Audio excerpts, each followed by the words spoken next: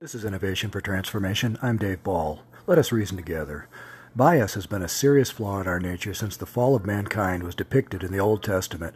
It reveals itself as a tendency to accept bad information or to favor a particular idea, policy, practice, or product despite evidence that indicates a more appropriate choice.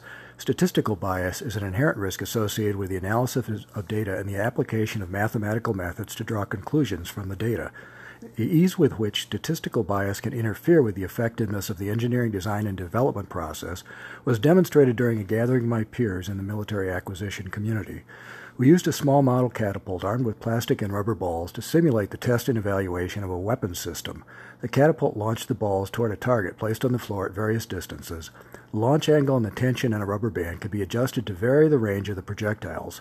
The base of the catapult had to be firmly anchored by the operators to prevent shifting during launch, which would affect the accuracy and precision. Along with two teammates, I served as a spotter to locate the impact point of each projectile. Two spotters were positioned opposite each other on the simulated test range, and I stood between them to confirm the azimuth angle of the catapult base. After many trials, a pattern emerged in the data. The other spotters generally agreed to within an inch of the impact point. In contrast, I observed an impact point that was often different by an inch or more from the other spotters. I wear corrective lenses, so we have different visual perspectives on the same events. There were several trials for which we agreed that the projectile landed far from the target because the base of the catapult shifted during launch. These were clearly outliers, but many of my observed impact points were also statistical outliers due to my different perspective. Imagine that I were the only spotter. The team would have recorded my observations and populated the data set with an inherent bias that may not be evident to others.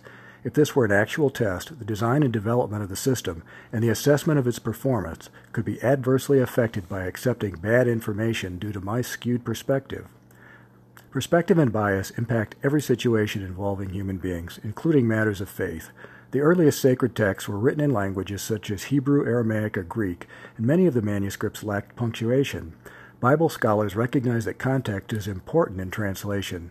For example, in Daniel 8:14, the sanctuary is either cleansed, restored, reconsecrated, or vindicated, depending on the perspective and bias of the translator. These words have different meanings and consequences for understanding and prophetic interpretation. In Luke 23, verse 43, Jesus assures the thief on the cross that he will be with the Savior in paradise. There's no punctuation in the original text, so the comma was inserted by a translator between you and today, which alters the time frame from future to imminent and profoundly changes the meaning.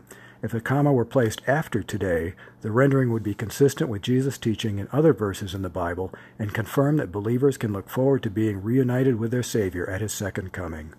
Whether or not we are members of a faith community, let us strive to approach evidence with an unbiased perspective and apply our critical thinking skills to draw meaningful conclusions.